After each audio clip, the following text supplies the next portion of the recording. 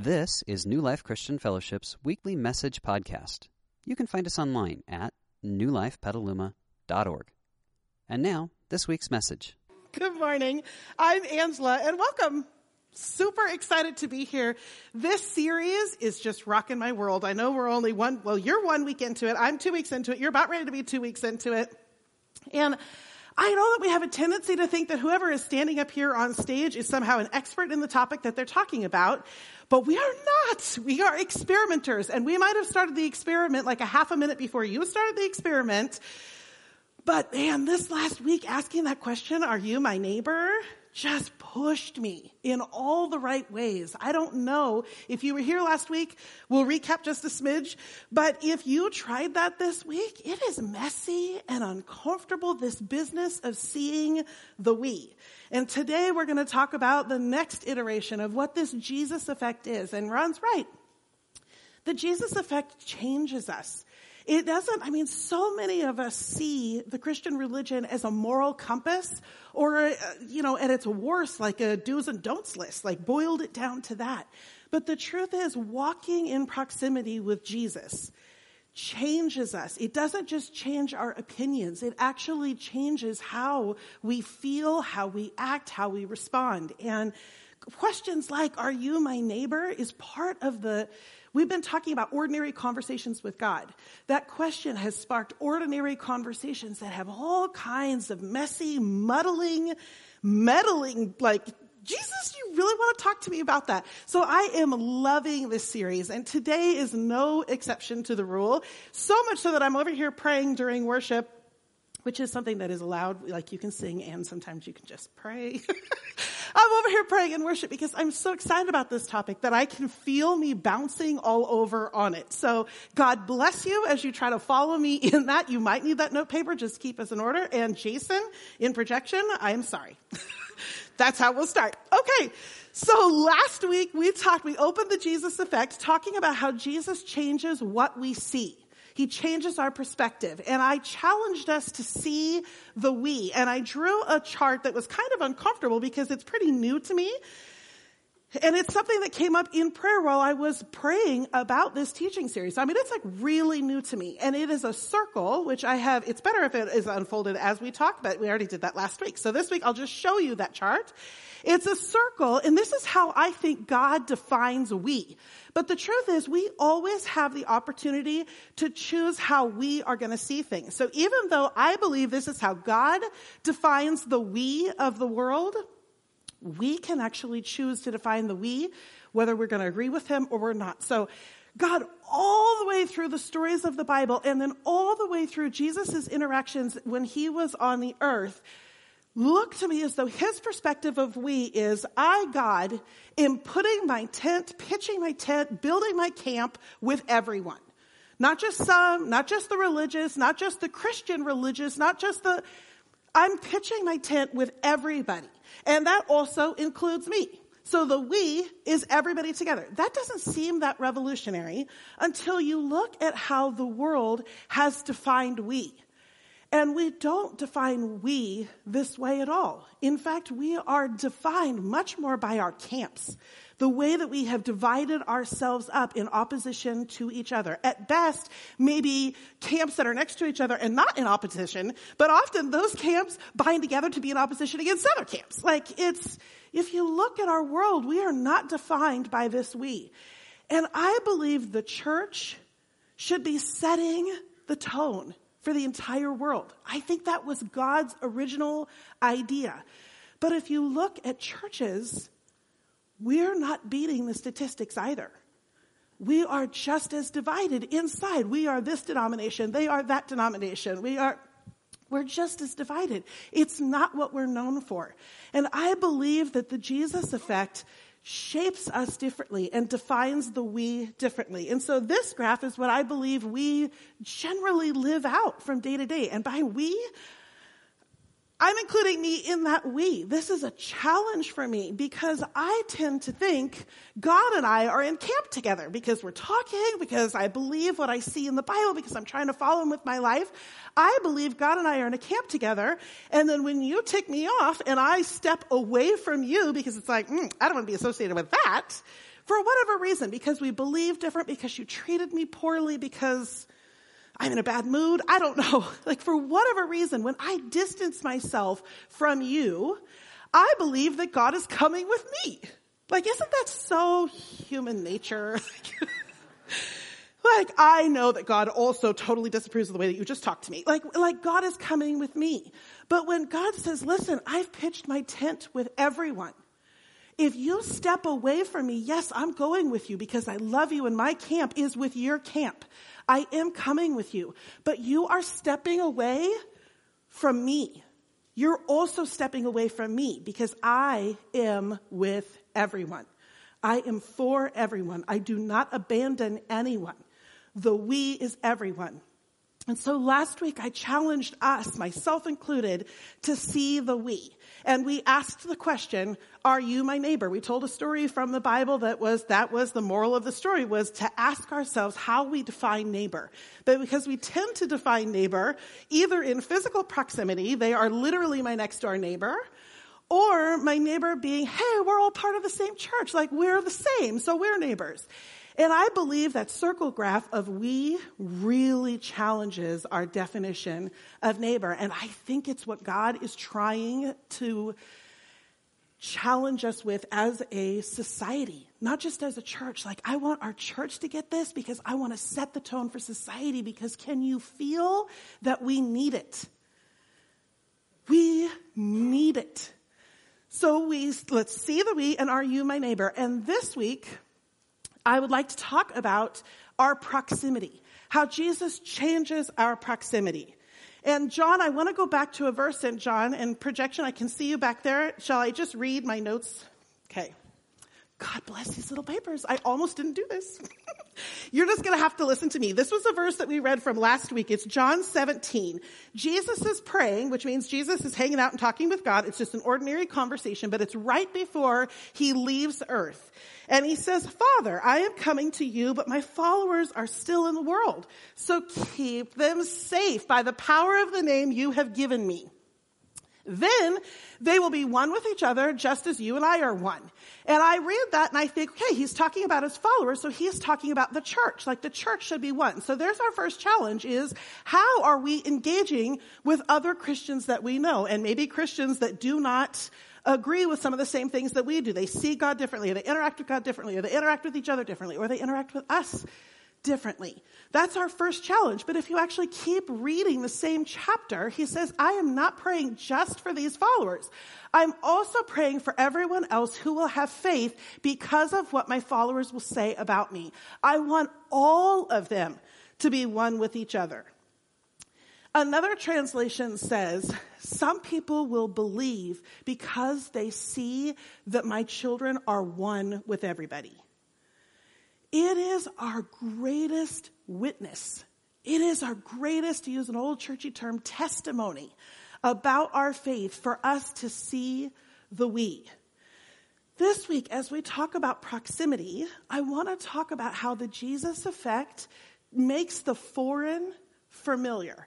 And just like last week, I want to tell a couple of stories today that put a face on this for us, because I think as human beings, we are moved and inspired by stories and challenged by stories as well. So I want to show you a picture that the first time I saw this picture and I knew the story behind it, it moved me to tears because of the beauty of the human spirit. But when you see the picture, it's not going to feel like a beautiful picture. Go ahead. I'd like to show you. This is Keshia Thomas. And that does not look like a beautiful picture. That looks like a picture of violence. But the story behind that picture is that a KKK group had decided to host, what is that word? Presentation is not the right word. A rally. Thank you. Thank you for the help. Was hosting a rally, and the African American local community had found out about it and had turned out in force. And in fact, the members of the Ku Klux Klan were completely outnumbered. So much so that when tensions rose, this member of the KKK was on the ground being beaten. And then this happened. This happened. You guys, what do those two have in common? She has every right to say you're getting what you deserve. You came out here in opposition to me. And instead, she throws herself onto that man in order to block the blows and to stop the violence. Friends, are you my neighbor? The Jesus effect takes the foreign, the unfamiliar, the uncomfortable, the distant, and brings it into proximity and makes it familiar. That is the effect that this can have on our world. You cannot boss someone into that response. Miss Thomas's response is not an obligation. You cannot guilt someone into this response. This is a heart-level response that comes from something that Jesus wants all of us to experience. The Jesus effect changes our proximity. It alters it. It doesn't guilt us in it, it alters it. How many of you have seen the old classic movie, Pollyanna? I love Pollyanna. Your hand. Yes, okay, good. Pollyanna is an orphan that's taken in by her aunt, and her aunt is extremely wealthy. And so she is trying to learn this new lifestyle that she is not comfortable with. And so one of the things that she is required to do is to go out and to give goods to the poor. And Aunt Polly has a quote in this movie that I think, just is challenging in its familiarity. Aunt Polly says, "It is the duty of the rich to practice charity on the poor." Look, that is not right. That is not right. Now, that is charitable. That is, in its action, it is loving. But can you feel proximity in that? There is a chosen distance. There is a, here, have my help. This is not proximity. This is not what God had intended for us, but it is familiar, is it not? Like maybe I would not say that sentence, but in my actions, do I bring myself to proximity? And I don't mean physical proximity, because Aunt Polly was traveling to the homes of these poor people, and I don't mean poor in the sense of financially poor. She saw pity. She saw inferiority. She was physically getting into proximity, but she was not bringing with her the Jesus effect. She was truly bringing charity. And I feel like we could use some challenge in this as well. I want to tell you another story that just challenges and inspires me, and those two go hand in glove all of the time. I'd like to introduce you to Scott Harrison. Last week, I mentioned an organization that I just think is pretty impressive. It's called Charity Water. Scott Harrison is the CEO and founder of that organization, and he was originally an event planner for bars and was fabulously wealthy and living the life of all kinds of debauchery, which is not even a word anymore, but you know what I mean? Like, living the high life, but it was empty for him. It was empty after a certain amount of years. He lived the high life for quite a while and then was sick of it. So, in his disgust with his own lifestyle, like, I just feel empty and hollow and it's the same thing over and over and over again, he tries to volunteer with organizations to reconnect with his childhood faith. And no one will take him in because of his rap sheet. Like, no one will even let him volunteer. So he finds an organization that will charge him $500 a month for him to volunteer, which is I haven't thought to employ that in our volunteer management here. So he finds an organization that will take him in if he will fundraise $500 a month. And it's called Mercy Ships. And Mercy Ships is literally ships with doctors on them, and they travel around the world and they perform medical procedures of various kinds that are unavailable in different countries. And so he's not a doctor, they literally hand him a camera and be like, can you please capture these moments? Like, you're paying $500 a month to live on a ship, to travel the world, not as a tourist, but simply to take pictures and capture. And Scott is moved by his physical proximity to poverty. And the thing that just captures his heart, like full on changed his everything, including his life eventually, was the reality of no access to clean water. It just broke his heart because his physical proximity, as he saw the results that it had on communities and their health conditions, as he saw the results specifically that it had on women, because women were then not allowed to continue in their education because they had to join the family's chores to travel on average 3 hours to a water source, not even a clean water source, a water source. And it just altered him. Scott's physical proximity changed another part of his proximity that went well beyond what Aunt Polly is doing. And to this day, Charity Water is actually the organization I talked about last week that little girl Rachel, who was 9 years old, was raising money for. Their stories are interlinked. It's just amazing. I want to tell you a story out of the Bible. You might have, if you were raised in the church, you might have heard this story because Zacchaeus was a wee little man and a wee little man was he. Do you know that song? He climbed up it. No. All right. So Zacchaeus was a Jew and he lived in the Jewish community, but he had completely betrayed his Jewish heritage by joining the ruling nation and becoming a tax collector for the oppressors. And as such, he physically was in proximity to his neighbors, but he was as outcast comes. And he had picked a lifestyle of opulence and the power that comes from that position over a sense of community. And then Jesus happens. And Zacchaeus cannot stomach his own proximity anymore. So he still neighbors with his neighbors, but he is fundamentally altered. And he goes from outcast and skeptic to believer to radically generous. He not only changes his lifestyle, he offers to repay 4 times what he had cheated people out of. He becomes radically generous. But what's so interesting to me about this Bible story, I mean, that's inspiring and challenging right there. But what is so interesting to me about this Bible story is that Jesus' contemporaries, when this story happens, they fixate on something that is like, oh, this is so us. Like, it's so us. I'm going to read you out of Zacchaeus' story from Luke. All the people saw this and began to mutter, he, that's Jesus, has gone to be the guest of a sinner. They fixate on Jesus' association with this sinner. Instead of, look what happened. Their sense of justice, honestly, I mean, they have been swindled by this guy, so I can understand why they don't want to be neighbors with Zacchaeus. But they've missed the transformation that is happening. They have missed the beauty in Zacchaeus' story because they don't want to be associated with that, and they don't understand why Jesus wants to be associated with that. But friends, this is a picture of the Jesus effect.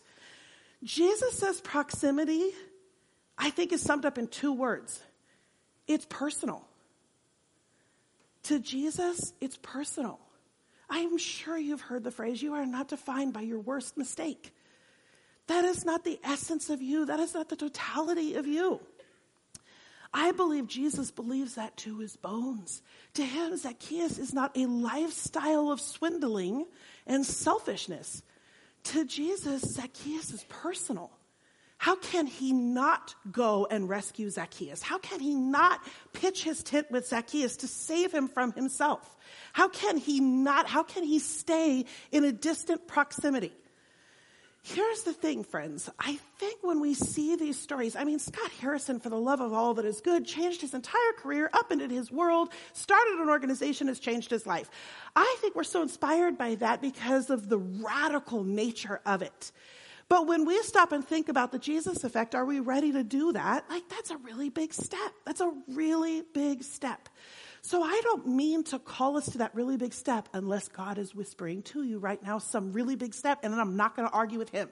If that's happening, you go. But as a church body, I want to inspire us to something much smaller than that I believe can have life-altering change for us. It can change our church body. It can change our Sonoma County. And if we could get Sonoma County on this board, it can change our state. This is the stuff that affects communities. So I want to call you to whatever radical, thing is brewing in you. But actually, maybe we could just start with this idea that the Jesus calling is about a perspective that leads to a heart space.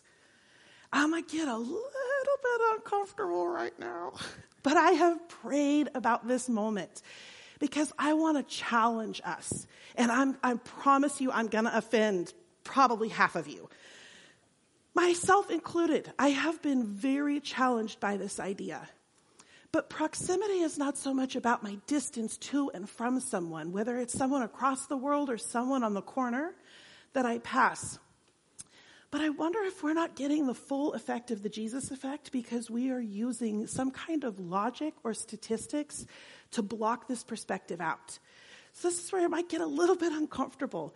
But are we using sentences like when we encounter someone who is homeless and they are asking for money? Are we using sentences that maybe are logical, like I'm not going to give cash because I don't want to perpetuate a cycle? But are we not doing that thing? And maybe that's a logical thing not to do. But what is happening in our hearts? I will confess, the months that I have spent praying about this moment, I have been so challenged that it is not first and foremost about my actions, whether I do or I do not give cash. It is about what is happening in my heart as I pass my neighbor. That's my neighbor, you guys. I don't know his name, her name. I don't know the backstory.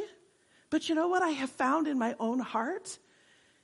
Sentences like, dude, the economy is good. You can get a job. Like, you're able-bodied. I can physically see you're able-bodied. Listen, that does not hurt my neighbor in the sense that they didn't hear me say that sentence. Do you know who that's hurting? Me. That's hurting me as I choose an emotional distance instead of a proximity. The Jesus effect, me being loved the way that I am loved, allows me the space to get messy as I consider how to love other people. And I don't mean to make a political statement or a philosophical statement about how you engage physically with someone who is in need. And homeless is just one example of a neighbor. But are we pretty comfortable in our proximity that is distant?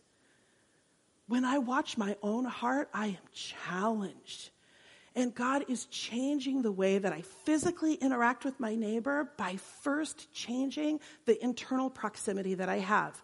Recognizing that my circle, when I do things like this to make excuses for why I shut my heart out, I am stepping out of that circle and I am taking from my own Jesus effect. I am stealing from myself and from my neighbor.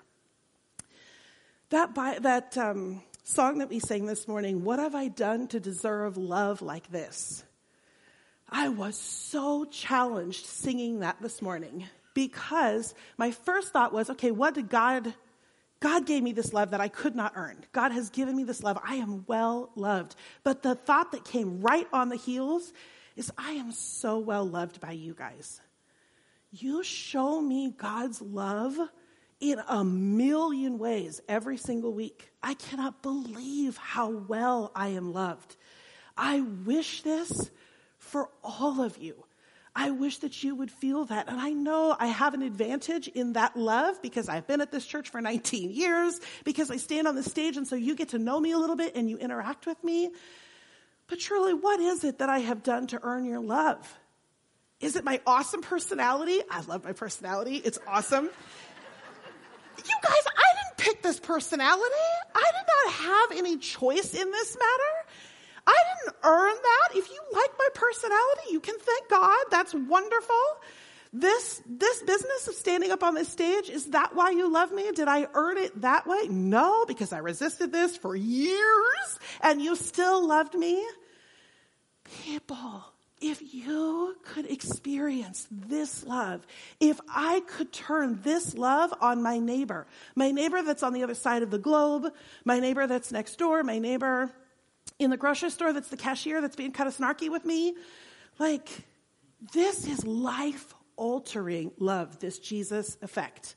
I want to read you a quote that is way ancient. It's from 1347. It's Catherine of Siena. I don't even know who that is, but I think she was onto something. Remember, there's nothing so difficult and no stronghold so impregnable that it can't be broken down by love. Just pause for a second and picture a world crisis that breaks your heart. If you trace it back far enough, love fixes it. Not the kind of love that pats somebody on the shoulder, but the kind of love that changes how we feel, the kind of love that then changes how we act. I was challenged in August at a conference that I went to by this statement. And man, because I was already praying about this, it just sucked me in the teeth. So good luck to you. They defined diversity as being invited to the party. That's diversity. And I hope for our church diversity, that we are a better reflection of Jesus because of our diversity. So diversity is being invited to the party, but inclusion is being asked to dance. Inclusion is proximity, you guys. That is proximity. That is a heart space that changes our action, and no one can guilt us into it. It is an action that comes from a heart space that has been changed. I want to tell you another story. Introduce you to Jean-Claude. Jean-Claude was a victim of the Rwanda genocide back in the 90s, and he watched his father be killed. Actually, multiple family members be killed. But he watched his father be killed. Coming out of the genocide, his life was in ruins. And he had to figure out what to do, both about the anger and the unforgiveness and the hurt that was there, how to rebuild his life. And part of his rebuilding of his life was to start a nonprofit called Best Family. And it's a little bit like Compassion International or World Vision, where there's a sponsorship of a kid, and then you help pay for that kid's education and food and medical care. And so he starts this organization, but he also, because he believes in it, he decides to sponsor a kid. Do you know whose kid he sponsored? His dad's murderer's son. Oh my word. Oh my word. What would it take for me? I can't even imagine forgiving, let alone giving. You guys, this is the Jesus effect. Look at his face. Do you think he likes his life? Like, that's the Jesus effect right there. I believe Jesus lived on the cutting edge of love all of his life, and the Bible is filled with invitations to us to live on the cutting edge of love. Jesus gave his proximity to Zacchaeus, and then the people around him fixated on, why are you associating with a known sinner? I'm telling you, if we catch this spark at all, we're going to be criticized for our associations. Will we put our reputations on the line? Will we put our comfort on the line? Will we put our nice, clean boxes? Will we put our camps on the line? Are we game to get on the cutting edge of love? I want to remind you that we are an ecosystem. This church is an ecosystem. This community is an ecosystem. God was into the global citizenship movement before that was cool. Jesus was a global citizen. We are part of an ecosystem. I want to read you 2 verses that just speak to God's heart on this topic.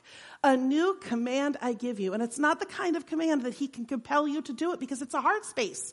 So it's not like do this or don't do this. He is commanding us into a heart space, which is like, okay, that's harder than actions. A new command I give you, love one another. As I have loved you, as you have received the Jesus effect, love others. So you must love one another. A same kind of concept later in the same book, John 15, I think this next one is. My command is this: love each other as I have loved you. Signed, Jesus. That's our call. That is my invitation. And I know it's challenging and inspiring. That is the mantra underneath our Christian faith. That right there is the heartbeat of the Christian faith. So I'd like to recap just quickly. Part 1 of the Jesus effect is about changing our perspective. Can we see the we, and would we ask ourselves, are you my neighbor? Part 2 of the Jesus effect changes my proximity. It's personal. Can I find the familiar inside the foreign? The person whose value system is so foreign to me, I can't even relate.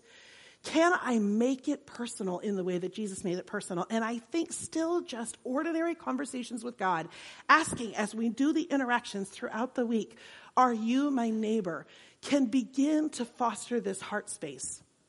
Next week, Ron is going to wrap this series up talking about that change that happens, the 3-step process that actually helps this be the thing that we do without being compelled to do it, without being guilted or obliged to do it. What is it that can move us to be the Jesus effect in our community? I would like to pray over us. I think that this is the movement of the Spirit. I'd like to formally invite God into this room. I know you are already here. For those of us that call you Father, you have planted a piece of you into our hearts. We love these stories. We are gasp-worthy responding to stories like Jean-Claude's, where you have moved him to a radical level of love that we can honestly not comprehend. But that same Spirit that moved Jesus to give his life, that same Spirit that moves Jean-Claude to forgive, that same Spirit lives inside of us. And even if we are not a Jesus follower, we were still made in the image of you. This is part of our DNA design. Would you move our community to have the courage to get on the cutting edge of love, make us uncomfortable, whisper invitations, draw us out into unknown waters, perfectly aware that there was nothing we could do to earn that love, but there is everything that we can do to display that love to other people. Give us a heart change that draws us into being neighbors with our world. Thank you for that love. In Jesus' name we pray. Amen. We hope you enjoyed this week's message. You can find more information about New Life, including contact information, at newlifepetaluma.org. Thanks for listening.